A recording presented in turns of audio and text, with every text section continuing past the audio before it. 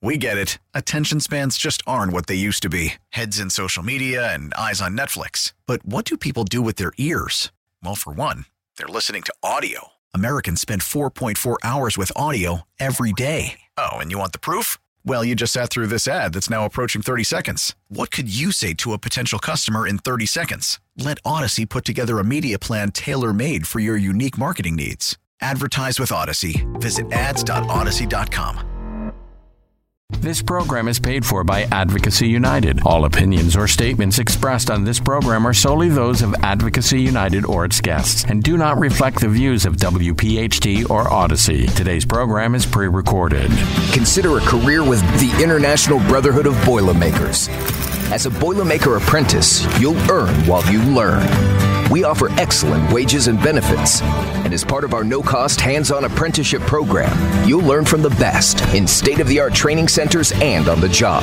Become a union Boilermaker and get on your way to a great career. Visit Boilermakers.org or call 844-IBB-WELD. And guess where this additional billion gallons of biofuel is going to come from? It's going to come from abroad. That's not an American first energy policy. We're in this together. Labor's in this. Building trades are in this. Refiners are in this. American consumers need us to do this too.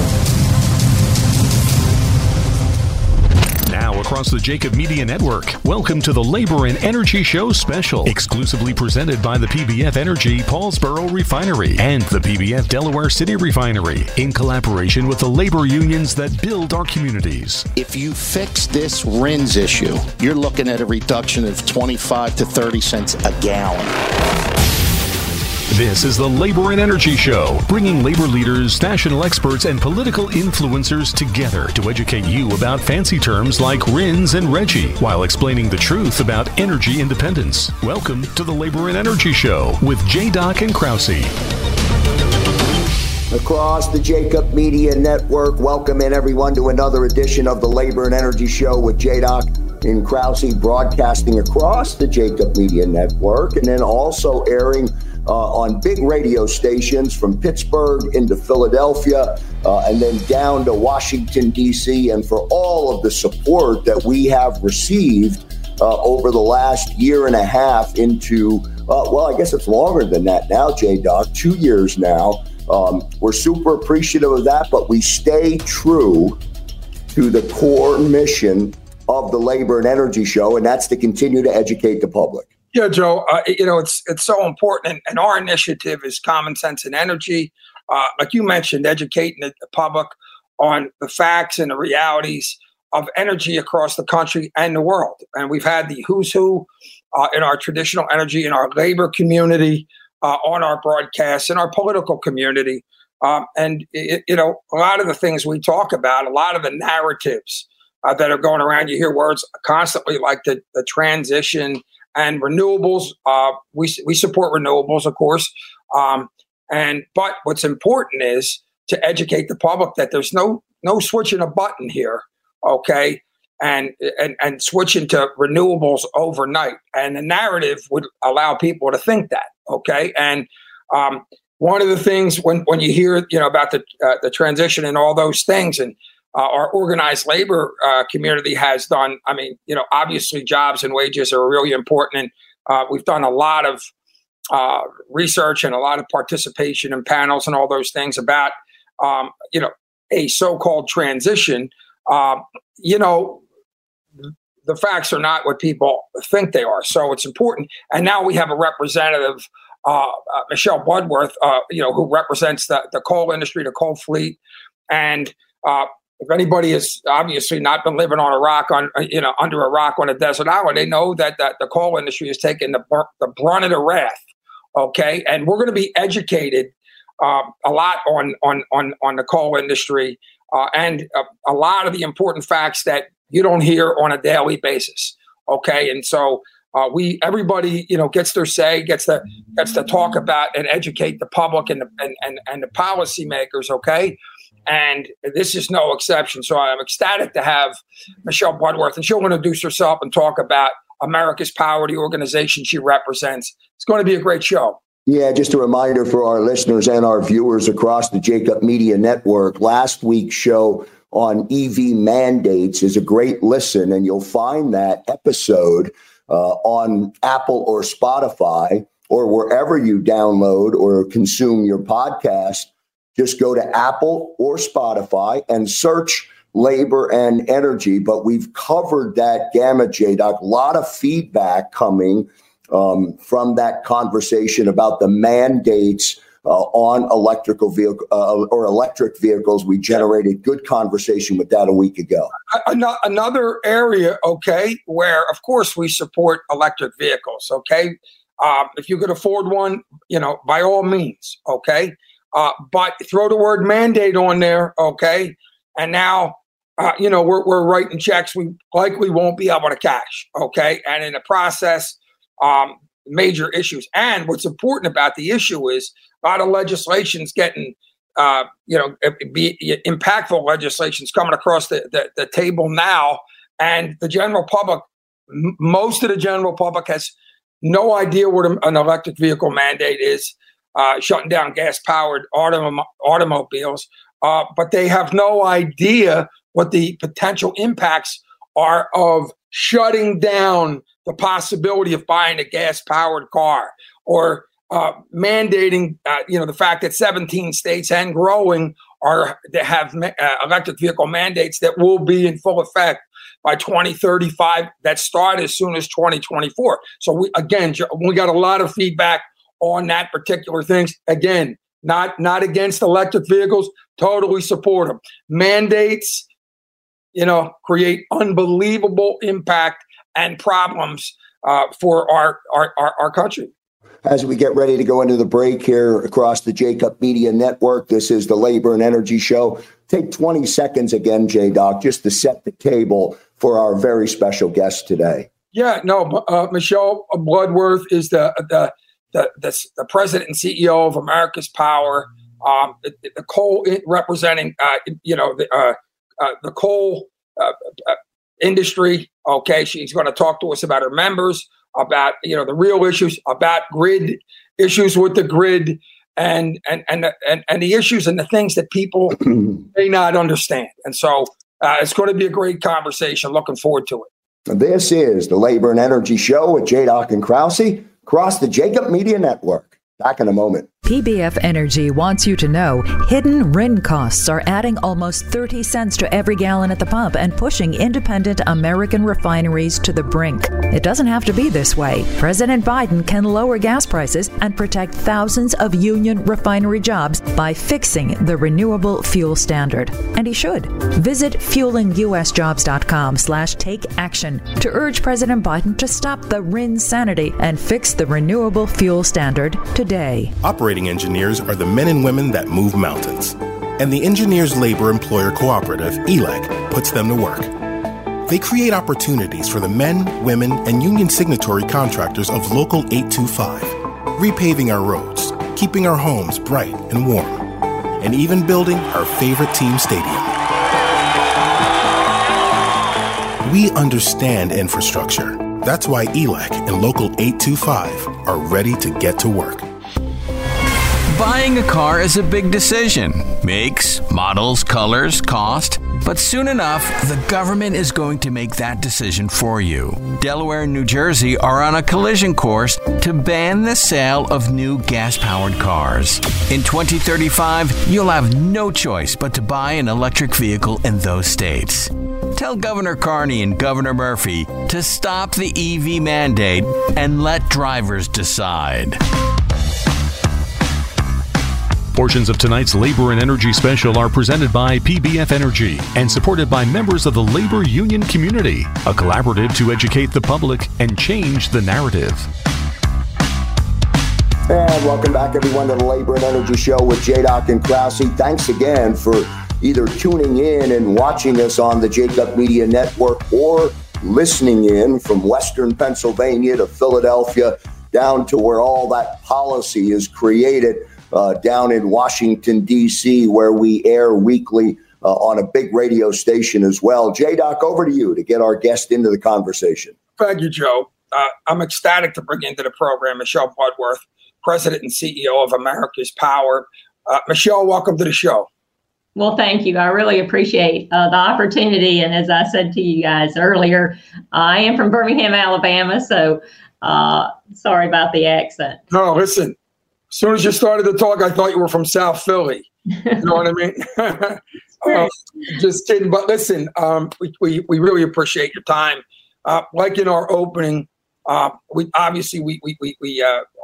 program, like Joe Kraus said, aims to educate our general public and our policymakers on the common sense and energy realities and the facts. Okay, the narrative, has in a sense been hijacked by extreme not in a sense, by extreme individuals, and we don't get into the rhetoric. We talk about the facts and the realities, so that the people, general public, can make decisions and form opinions on the true realities of what's really going on. Okay, and so having said that, if you would, Michelle, tell our listeners a little bit about, obviously, yourself and America's Power. Yeah, so America's Power is the only national trade association who is solely focused on coal, electricity, and also its supply chain. So our members consist of electricity generators, coal producers, transportation companies, and also equipment manufacturers who are involved in the coal supply chain. Certainly, the coal fleet has been the backbone of the U.S. electricity grid, certainly for decades. It is very critical to continue to maintain affordable electricity, but also ensuring a reliable and resilient electricity grid. I think a lot of people don't recognize the fact that 41 states rely on coal for their electricity. And so it's certainly an integral part of allowing people, when they expect to flip the switch, the lights to come on. Exactly. And one of the other things that we try to do on the broadcast, but also in our organization, our nonprofit, Advocacy United Energy Education and Awareness Council, is combine the resources of organized labor. Okay, we have a lot of labor leadership on our board and our traditional energy sector. To combine resources to get out, the information again, so people can form opinions and make decisions. Okay, based on the facts. Okay, so let's first let me ask you, talk about your members' presence in Pennsylvania, West Virginia, Ohio, and Virginia. These are the states that the broadcast airs in every week. Yeah, so we have a lot of members spanning from merchant generators in West Virginia, coal producers in West Virginia.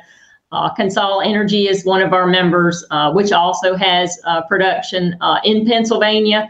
And Ohio is certainly also a large state, really with all facets of our industry, from those equipment suppliers to coal producers to also electricity generators who sell into PJM, which is one of the largest wholesale markets, which Pennsylvania, Ohio are members of, and West Virginia. And so, Michelle, real quick, is there a different dynamic between the states, between that triangle of states, in terms of Ohio, West Virginia, and Pennsylvania? Well, there are, because obviously fossil fuel is an important part, both from a job standpoint and from the amount of generation that coal supplies. In that region, as I mentioned, those states are a part of PJM. There are other states like Delaware, New Jersey, Maryland, who are retiring at a faster pace, many of these fossil fuel resources. And so it's incumbent upon the three states, Maryland, West Virginia, Ohio. They provide a lot of that electricity when the sun's not shining and the wind's not blowing. And so they play an instrumental role, both from an economic development standpoint, but from ensuring reliable and affordable electricity. And having said that, I want, how much electricity is still generated? You mentioned 42 states. Okay, but let's talk about potentially on a percentage basis. How much electricity is still generated by coal in the U.S.? So coal right now, last year provided about 20% of the electricity demand. Nuclear was about 33%, natural gas about 54%, and then wind, solar, and hydro less than 2% of the overall generation mix. Okay. Now, having said that, how many coal-fired plants have been retired in the last 5 years? How many are expected to be retired if things continue at this rate in the next 5 years? Yeah, so in 2010, the coal fleet was at its peak. We had about 317,000 megawatts. Fast forward today, we have about 188,000 megawatts in the United States. So that's more than 40% of the coal fleet has been retired. Now, when we look forward to 2030, approximately over 80,000 megawatts of coal generation. Utilities and owners have announced publicly that they plan to retire. But our biggest concern is the impact of 6 of these environmental regulations that could cause the closure of more dispatchable resources, not only coal, but also natural gas, which is what has these grid operators across the United States sounding these huge alarms about we are headed toward a reliability crisis. When you have someone like the CEO of the North American Electric Reliability Corporation, who is kind of the watchdog for reliability across the United States, when he sounds that alarm, Houston, we have a problem. People pay attention and people listen. And so it's really more about the math. We are losing dispatchable traditional thermal resources that aren't dependent on the weather at a faster pace than what we are adding wind and solar. But when you think about reliability, most people think we just need to have enough megawatts in the United States, but reliability is more than that. The generation resources, they have to have essential reliability services, which many intermittent resources don't have. Doesn't mean that we're not supportive of renewable resources, but at the same time, the more renewable resources you add, you still have to have those resources like coal that have fuel security. We all saw what happened during Storm Uri and Storm Elliott, where coal provided about 50% of that incremental increased electricity demand, even because natural gas has a lot of competition. There's a lot of other uses for natural gas. And also, certainly solar and wind disappeared during the peak hours when certainly we all needed our heat the most. Michelle, I just want to get clarity. J-Doc, just give me a second here. 2% was the percentage for wind and solar? Yeah, so wind and solar only provided 3 to 6% of the electricity, certainly when demand peak. We all know the sun goes down at night. And one of the problems with renewables is long duration battery storage. And certainly there's advances being made, but it's not prime time for commercial. We don't have any long duration battery storage. So like when we had Storm Uri and we have 6 to 7 days of cold weather, you're really depending on those traditional thermal resources. When you look at Storm Elliott, 94% of that incremental electricity demand was provided by fossil fuel, coal, natural gas, and oil.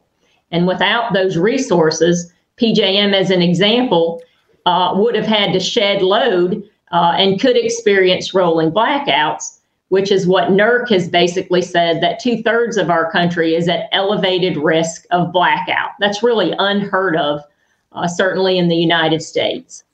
So here's what I don't understand. J-Doc, just bear with me for 1 second. Use 6% as the average. How could we ever get there with that process? Excuse the ignorance of that question. It's the first time I've ever heard a percentage about it. How could we ever get there to count on that as a reliable way for us to exist? Correct. Because even with the incentives in the Inflation Reduction Act, which certainly have encouraged the investment in a lot more renewables, but what a lot of people don't understand is if you're really going to achieve 100% decarbonization, according to the Biden administration's goal, it would require you basically to re-engineer the entire electricity grid. So the Electric Power Research Institute, which is very well respected in the United States, has estimated to achieve that 2035 decarbonization goal, you'd basically have to add 1 million megawatts of wind, solar, and battery storage. That's the size of the entire U.S. electricity supply, which would cost about $1 trillion. On top of that, you're going to have to build out a tremendous triple or quadruple the size of the existing transmission system. We know that nobody likes large voltage transmission. There's lots of permitting issues. It takes 10 to 15 years to get built. And so there's the cost on top of that as well.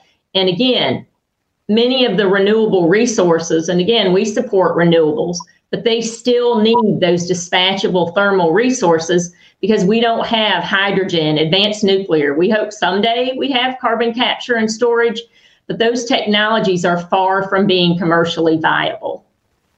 So do you think people actually understand it? And let's paint a layman's look at this, okay? Because we talk about the grid and we talk about, retirements, okay, happening at a much higher rate than, the replacements. What does it look like from a layman, a member of the general public, somebody who just wants to, turn the air conditioner on in the summer, and of course, turn the heater on in the winter, okay? Because ever since I can remember, I could just go up, look at the thermostat, go one way or the other, and everything's everything feels cool and room temperature. What does it look like potentially? And we don't get into fear factors; we get into facts. So, that's it. Do people understand it? Also, talk about what a person can expect if we continue on this pathway. Yeah, that's a great question. These electricity is extremely complex. We're trying to educate both state and federal policymakers and the consumers at large in a way that they can understand it. Because again, to me right now, it is not physically engineering math-wise possible to basically eliminate coal, oil, and natural gas. Those resources are going to be needed now and well into the future. But when you have, we've certainly been elevating our concern with these EPA regulations and also the accelerated pace of coal retirements. But when you have grid operators, whether that's MISO, which is the Midwest Independent System Operator, you have PJM, they house the largest coal fleets in the United States. And they are saying, Houston, we have a problem. They're telling their utilities that we cannot sustain the reliability of this grid at the pace, whether that's state decarbonization goals, whether that's utility goals. Certainly investor-owned utilities have a lot of pressure from their board members. We have a lot of public power and rural cooperative who certainly have invested a lot of money. They do not want to retire their coal plants. They serve rural America. But the good news is that finally, because you have electricity experts, and including all 4 FERC commissioners, testified that we still have to have coal now and in the foreseeable future if we are going to maintain the reliability of the grid. But we've never had before the acceptance that there is a problem, that the pace is not sustainable. The good news is we've had about almost 10,000 megawatts of utilities who have delayed retirement because they are recognizing that many of their goals they're not able to achieve, again, because of all those challenges. We're not able to bring on enough renewables onto the grid to offset the loss. You heard us talking about it in segment 1, Krause and I, electric vehicles, which again, like renewables, we all support. However, electric vehicle mandates. Now we're talking about retirements now under the current conditions. Okay, if we just replaced, if we hypothetically pressed the switch and retired all of our traditional energy resources and went to renewables tomorrow, which is a fantasy, but a reality to a narrative that's being pushed. Okay, that doesn't include electric vehicle mandates. Where we retire the gas run engine, gas run automobiles, and switch every car to electric vehicles. Now, and you'd have ports everywhere, which would strain the grid even, right now. Okay. What is your thought about that and that picture, stressing an already stressed situation? No, that's a great question.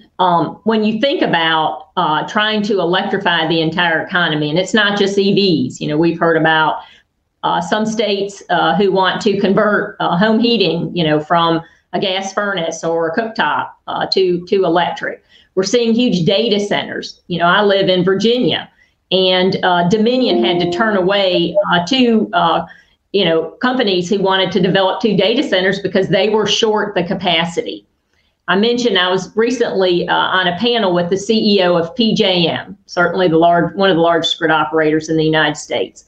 And they were forecasting in 2027 to 2028, and they used conservative growth in electricity demand, that they're going to see a retirement of about 40,000 megawatts. And when people asked him, do you think your estimate is conservative, given all of the electrification? And he said, yes, they expect the shortfall to be even greater. I mentioned in MISO in their 15 states, they are not only showing a shortfall in 2024, they're showing that shortfall, meaning we don't have enough generation to basically keep the lights on between now and 2041. And they said they're expecting to have 40% increase in electricity demand, given all of these mandates, whether those are federal mandates, EVs, more than 50%. Certainly this administration expects to be built EVs instead of gasoline-powered cars. And again, the fact that we're short now, that is only going to grow, which means we need more of these traditional resources because each resource complements each other in a different way. We don't need to eliminate any resource as we try to electrify the economy. This is the Labor and Energy Show with J-Doc and Krause. We'll take a break. Back in a moment. What's a Boilermaker? We're the skilled welders, riggers, and craftspeople who will help you grow your competitive edge. We step up when others step back, and we do the job right, on time, on budget, and safely. No drama, just results every time. We're the International Brotherhood of Boilermakers, and everything we do begins with our bond. Let's get to work together. Visit bestintrade.com. Neuter Integrated Multi-Craft Contractors has been a force since 1896. That's right, 1896. And specializes in welding, piping, mechanical, structural, constructability reviews, project management, and rigging design services. For a free consultation, call Neuter at 314-421-7600. Neuter proudly serves petroleum refining, chemical processing, power generation, and alternative energy. Get in touch with Neuter at 314-421-7600. The Eastern Atlantic States Regional Council of Carpenters is proud to present skilled union workers, including the workers that build and maintain our energy infrastructure. The safest, best trained, and most productive carpenters in the country are on the job. Whether it's energy from nuclear, wind, coal, natural gas, or offshore wind, the EAS carpenters are ready to provide the construction need of an energy industry our families depend on. If you're interested in a job in construction, visit eascarpenters.org or follow us on social at EAS Carpenters. This program is paid for by Advocacy United. Today's program is pre-recorded. Portions of tonight's Labor and Energy Special are being supported by the members of the labor union community, including Steamfitters Local 420, Jim Snell, Business Manager, the Eastern Atlantic States Regional Council of Carpenters, and the United Steelworkers. And back here on the Labor and Energy Show with J-Doc and Krause across, of course, the Jacob Media Network, and broadcasting on our platform from Western Pennsylvania down into the Philadelphia market, South Jersey, Delaware, Maryland, all the way down into D.C., J-Doc. And as Michelle mentioned, that West Virginia, Ohio, Western PA corridor, we're right in the middle of that triangle with the Labor and Energy Show. So we thank everybody for listening to us or watching us from the western side of the state. We continue our conversation now with Michelle Bloodworth. Good segment, J-Doc, and our previous opening segment with Michelle. Absolutely. And, the information that we're providing right now is food for thought, ladies and gentlemen, and reality, and talking about maintaining our industries, okay, and working together. One of the things that we talk about a lot here is organized labor, our traditional energy sectors, and of course, our political leaders, our policy makers, working together, and our renewable industries to create solutions, okay, that are not going to shut us down. Now, one of the things, and it's in a sense like being in the Twilight Zone, okay, but there's realities here, and let's talk about them.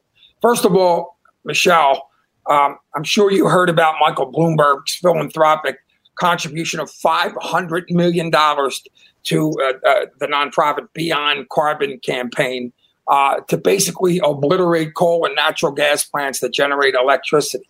Okay. And, and they want to replace everything with renewable energy and would do it today if they possibly could.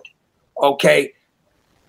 Talk about that type of narrative being built, and talk about the possibility. Do we ever get the opportunity to work together for, and you hear this a lot, okay, for common sense solutions? We care about our environment. Obviously, one of the things we talk about is we're not willing to sacrifice our environment, even for jobs or anything, our children's future, the way we leave the planet. Okay, that's unnegotiable. Okay, but also unnecessary. Okay, so you hear about Michael Bloomberg contribution. Okay, and you look at the narrative as it is. A, your thoughts on that. B, will we ever get the chance to work together on common sense solutions? Where are we? Well, certainly narratives in Michael Bloomberg's initiative are not very helpful. We certainly are working across all aisles of Congress and in the states. And again, just like you guys are, we're certainly supportive of clean energy.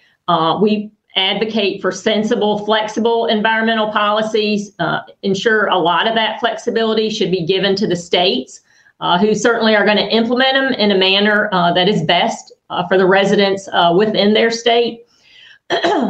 However, what is certainly challenging is when you have, ill-advised policies or regulations driven by an administration who certainly is not putting reliability first. As we listen to FERC commissioners and electricity experts, they're all want to accommodate their states with clean energy, but they very clearly say we're about reliability, and reliability has to come first. That's why we're supportive of a gradual grid transition that allows time for transformational technologies to be developed, including those for fossil fuels, carbon capture and storage, instead of having a narrative that basically doesn't understand the math and the engineering and the science for the technology that we have today. And so, again, that's why I think we need all resources. We need a genuine all of the above, not a lip service all of the above. That also includes fossil fuels and continues to allow us to remain energy independent instead of dependent on other countries. And $500 million right doesn't scratch the surface when you need it, when you need $1 trillion. Yep. So, but the public hears the number and they're wowed or indirectly influenced by that statement. That's what I think. I don't know whether that's right or not, but that's what I think. And I mean, what Michael Bloomberg, doesn't understand, and certainly there's a lot of rhetoric behind many of those politicized statements, but it really doesn't help. It certainly sends an investment signal to investors who are looking at investing in those fossil fuel resources so they can make sure, when it's 20 degrees outside, that those plants still run and are still capable.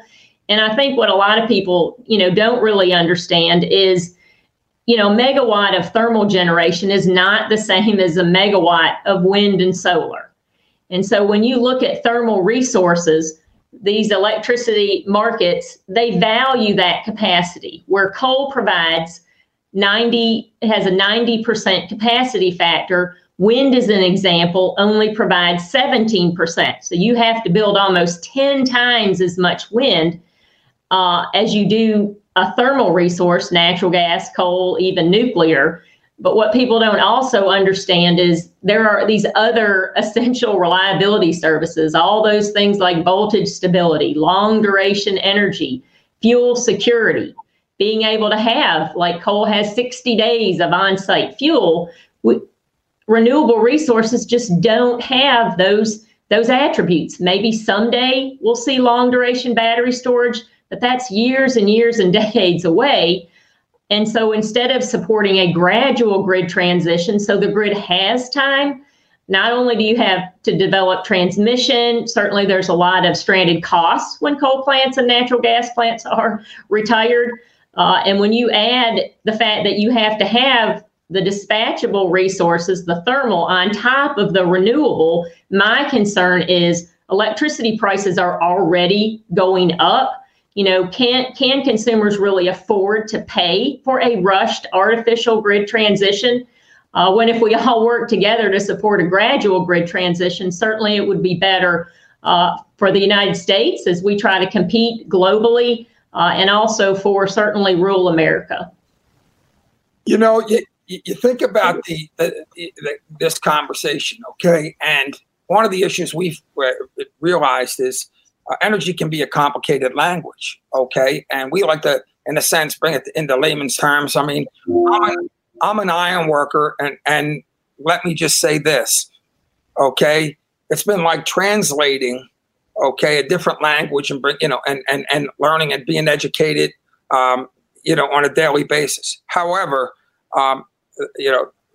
it's important, no matter what the situation is, to educate the public on, not only the facts, but just the language, what is really going on, translating it. On our show, Joe and I often think we feel like translators, okay? But if I can understand these facts, okay, and these details, do our policymakers, does Michael Bloomberg understand this conversation? I mean, let's be real. The narrative, you just talked about a common sense transition, okay? Nobody is sitting here saying screw the environment and let's keep renewables out of the market. Do our political leaders understand what's going on? Does Michael Bloomberg really understand what's going on? And he, if he does, what is going on? Why, why this narrative? Why all or nothing? Why don't our traditional energy sectors, okay, get the benefit of the doubt when we talk about working together? Because in a conversation, when you talk about renewables and a lot of these questions you're bringing up, we'll figure it out. We're America, and we'll develop. Whoa! Why don't we have to shut down, retire all of our resources without saying, hey, let's all get the benefit of the doubt, work together on this common sense solution? Talk about that and tell and let the people know, and me especially, what do our political leaders and Michael Bloomberg really understand what's going on? And the fact is, you can't do that. Well, I'll have to say that for Michael Bloomberg to make the statements that he's made, he certainly is not well educated. I would encourage him to talk to the CEO of NERC, to talk to the CEO of PJM, to talk to the CEO of MISO, to really understand the need to continue to maintain these thermal dispatchable resources.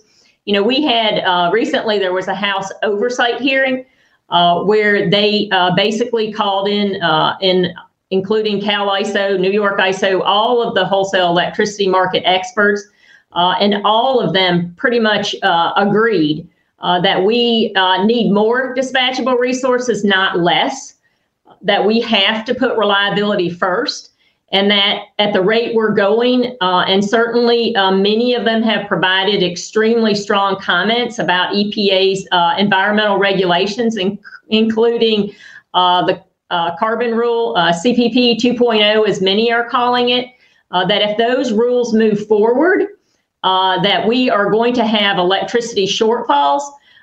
They are very concerned. Anybody only has to read their comments as it relate, and certainly they're fuel neutral, but they're also reliability first. I would say, though, as it relates to some in Congress, I believe that some of them do understand and are trying to pass meaningful legislation. Senator Barrasso has introduced a SPUR Act, a permitting reform bill that basically would require FERC and EPA to do reliability analysis before these policies are finalized. And also, it would also require grid operators to value a lot of these attributes that I mentioned, fuel security, in a way that would benefit, because that revenue would come back to help lower electricity prices, like in Pennsylvania, in Ohio, in Kentucky, in those states where their fossil resources are helping other states who are retiring those at too fast of a pace. Okay, so let's talk about solutions, okay? Emissions are a concern, okay? We've talked about, obviously, the coal industry taking the wrath of it, even by a lot of our traditional energy leaders. So talk about we have carbon capture. You hear a lot about carbon. We've done a number of shows on it, but it's not quite that simple. Talk a little bit about. Let's talk about the solutions. Can coal be used more efficiently so it's less emitting per unit of energy, of the energy it generates? Yeah, so let me talk first, and then I'll talk about about the solutions, because obviously the biggest threat right now to the coal fleet is these 6 environmental regulations. And again, many of these regulations are being revised for the 3rd time, rewritten. The coal industry and certainly coal generators for those environmental regulations under this administration certainly has been proposed within 3 months. Certainly that is very challenging and difficult to even understand the impact. But EPA themselves has estimated if the carbon rule, the Clean Power Plan, were to go into effect, basically, the coal fleet would be virtually eliminated in 2035. This rule also impacts natural gas and coal, which is we have never seen such an unlawful environmental regulation be proposed that certainly would drive us to a reliability crisis. It requires units of owners of coal plants by date certain. If you want to operate beyond 2040, you would be required to install CCUS, and we're supportive of carbon capture and utilization. Certainly, the Inflation Reduction Act has incentives, but those incentives are the first time.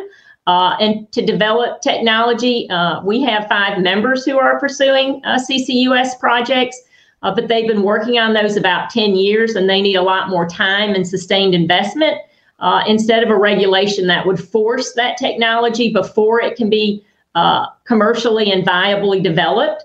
CCUS it cannot be deployed on every coal plant, and that's why we want to make sure that we avoid premature coal retirements. People have spent a lot of money on environmental controls, over $1 billion, certainly on NOx, SOx, and other emissions. And so we're just advocating that EPA do that reliability analysis. And also, as it relates to the Clean Power Plan rule, we basically think that they need to rescind that rule and start over. And so, having said that, what don't people understand? Okay, because first we talk a lot about carbon capture. Obviously, it's expensive and it's going to be time consuming. But what should people know about our coal industry that they don't know? And by the way, since it's a primary environmental situation aside from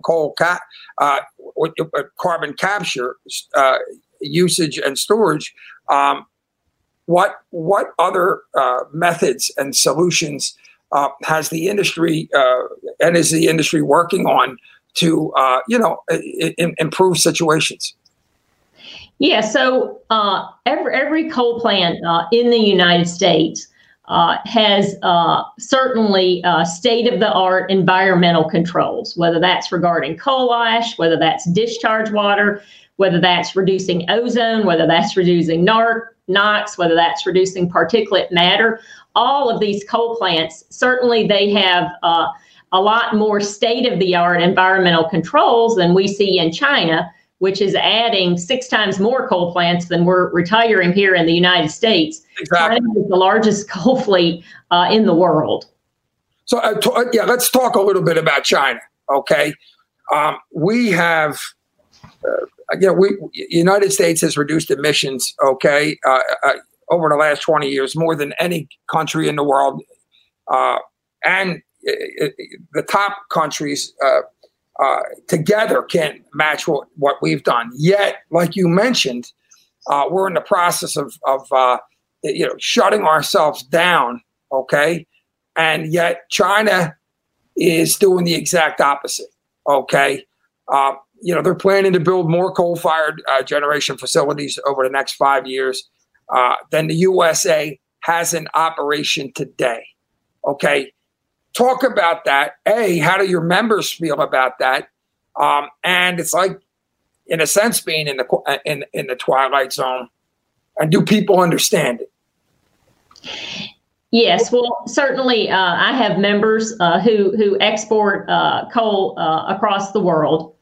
And, as they look at China, look what happened in Germany. I mean, Germany is trying to luckily they didn't mothball all their coal plants. So they are bringing as many coal plants back online as possible. Certainly we saw with the invasion of Russia into Ukraine, we saw what happened when electricity prices, when generation sources are scarce. And that's why the U.S. has a huge opportunity to be certainly energy independent, but also an opportunity to export, whether that's LNG, coal, natural gas, to help other parts of the world. But if as we look at China, who certainly is, as I mentioned, they're adding 366,000 megawatts of coal plants. So even with the carbon rule EPA has estimated would only reduce greenhouse gases by 1%. But China certainly is continuing to build coal because they want reliable and affordable electricity. They are going to be able to compete globally and put the United States at a disadvantage because have a lot of, certainly Michael Bloomberg and other legislation and policies that are ill-advised, that are causing the closure of traditional resources that can continue to provide affordable and reliable electricity. And as we try to develop advanced coal technologies like CCUS, certainly there is a lot of investment in the United States. And as other states also support that technology, there is a lot of carbon infrastructure pipelines that are going to have to be put in place with carbon capture. And so that's the other reason that it's going to take time and additional investment on top of the Inflation Reduction Act. Along with reform, okay? You mentioned how 15 years to get something going. The permitting reform situation, is so mandatory. We only have a couple minutes left, Michelle. I'd like to just ask you real quick about RGGI, okay, Regional Greenhouse Gas Initiative. Okay, obviously here in Pennsylvania, it's been, a very controversial discussion. Okay, is RGGI, in a sense, is it accelerating, to coal retirements faster than than it needs to be? What is the narrative? How is it impacting your industry? Yes, we've been highly opposed to RGGI for a lot of different reasons. It's certainly going to drive jobs out of the state. It's just going to cause other coal plants to run at higher capacity factors outside of Pennsylvania, certainly losing revenue to the state of Pennsylvania. It has stymied investment. Homer City, which is one of certainly large employer in Pennsylvania and one of the largest coal plants in Pennsylvania, cited just the uncertainty about RGGI as to why they're going to close that coal plant, which certainly is not a good thing. RGGI is not going to cause any meaningful emission reductions of carbon in the state of Pennsylvania. There was an independent study who basically said that RGGI, if Pennsylvania were to join, it would quadruple electricity rates. And again, if you have the grid operator in PJM, that 13-state region, basically saying we're headed toward electricity shortfall, then that basically tells Pennsylvania we need all of the traditional and your wind and solar. We need more, not less. And before we go, because we have 30 seconds, once we retire these coal plants, do they ever come back? We have not seen a new coal plant built in a long time. And so we do have, I have members who have invested a lot to extend the life of those coal plants. But many of those owners, no, once a coal plant is gone, it's gone. And we certainly don't want to have the same issues that Germany is having right now. Michelle Bloodworth, our special guest today on the Labor and Energy Show with JDoc and Krause. Michelle, great job today. Well-informed, good information. If our listening audience or our viewing audience, JDoc, missed any of it today, or perhaps you consumed the entire show, but you want to rewatch it and re-listen to it and continue to educate yourself. Sometimes when I hear some of the stuff that's being said, it is just so mind confusing over, it distorts common sense to the point that I can't wrap my arms around why we're doing all this stuff. But anyway, good stuff today, Michelle. Thank you so much. Thank you so much. You guys do a great job. I appreciate it. We appreciate it, Michelle. Thank you. And we'll get to a break here on the Labor and Energy Show across the Jacob Media Network. JDoc and I will be back to wrap everything up. The Eastern Atlantic States Regional Council of Carpenters is proud to present skilled union workers, including the workers that build and maintain our energy infrastructure. The safest, best trained, and most productive carpenters in the country are on the job. Whether it's energy from nuclear, wind, coal, natural gas, or offshore wind, the EAS carpenters are ready to provide the construction need of an energy industry our families depend on. If you're interested in a job in construction, visit eascarpenters.org or follow us on social at EAS Carpenters. PBF Energy wants you to know hidden RIN costs are adding almost 30 cents to every gallon at the pump and pushing independent American refineries to the brink. It doesn't have to be this way. President Biden can lower gas prices and protect thousands of union refinery jobs by fixing the renewable fuel standard. And he should. Visit fuelinusjobs.com/take action to urge President Biden to stop the RIN sanity and fix the renewable fuel standard today. Can you afford a brand new electric car or a charging station for your home? Want to spend your days waiting in line at a public charging station? Well, buckle up. Delaware and New Jersey are planning to ban the sale of gas-powered cars by 2035. Most drivers can't afford it, don't need it, and don't want it. Tell Governor Carney and Governor Murphy to stop the EV mandate and let drivers decide. Portions of tonight's Labor and Energy Special are presented by PBF Energy and supported by members of the labor union community, a collaborative to educate the public and change the narrative. And back here on the Labor and Energy Show with JDoc and Krause. Special thanks again, JDoc, to our guest today on the show. Man, it's so enlightening to be educated, but if this makes sense to say, it's also so confusing because we're making assumptions about things that aren't necessarily reality. And that's kind of what I take from our conversation and your interview with Michelle today. Yeah, well, I'll tell you,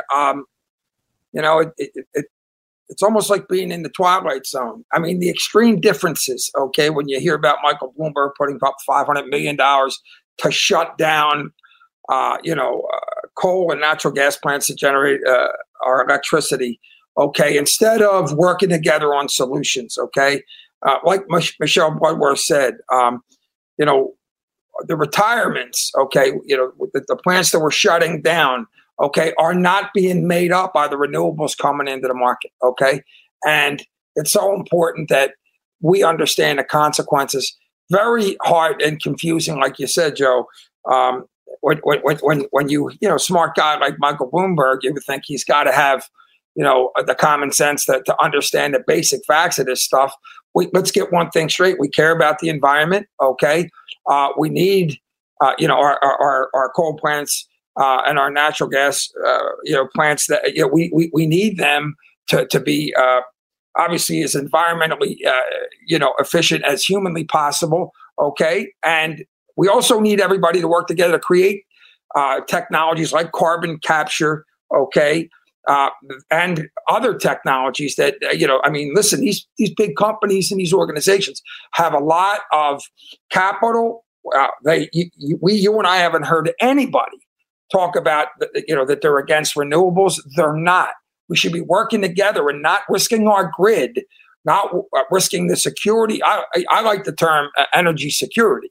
Okay, so we need to work together to create common sense solutions, Joe, not extreme situations that are going to put our grid and therefore our general public in jeopardy, when it's unnecessary. You know what I say, J-Doc? I say our elected officials have a responsibility to be educated on the topic and to then engage correctly based on the truth, not based on a rhetoric or a created narrative by what Jim Snell referenced, the Green Mafia, I think it was, on one of our many shows that we've done with Jim. And I think that's the right way to end the Labor and Energy Show here with J-Doc and Krause across the Jacob Media Network. We thank everybody, of course,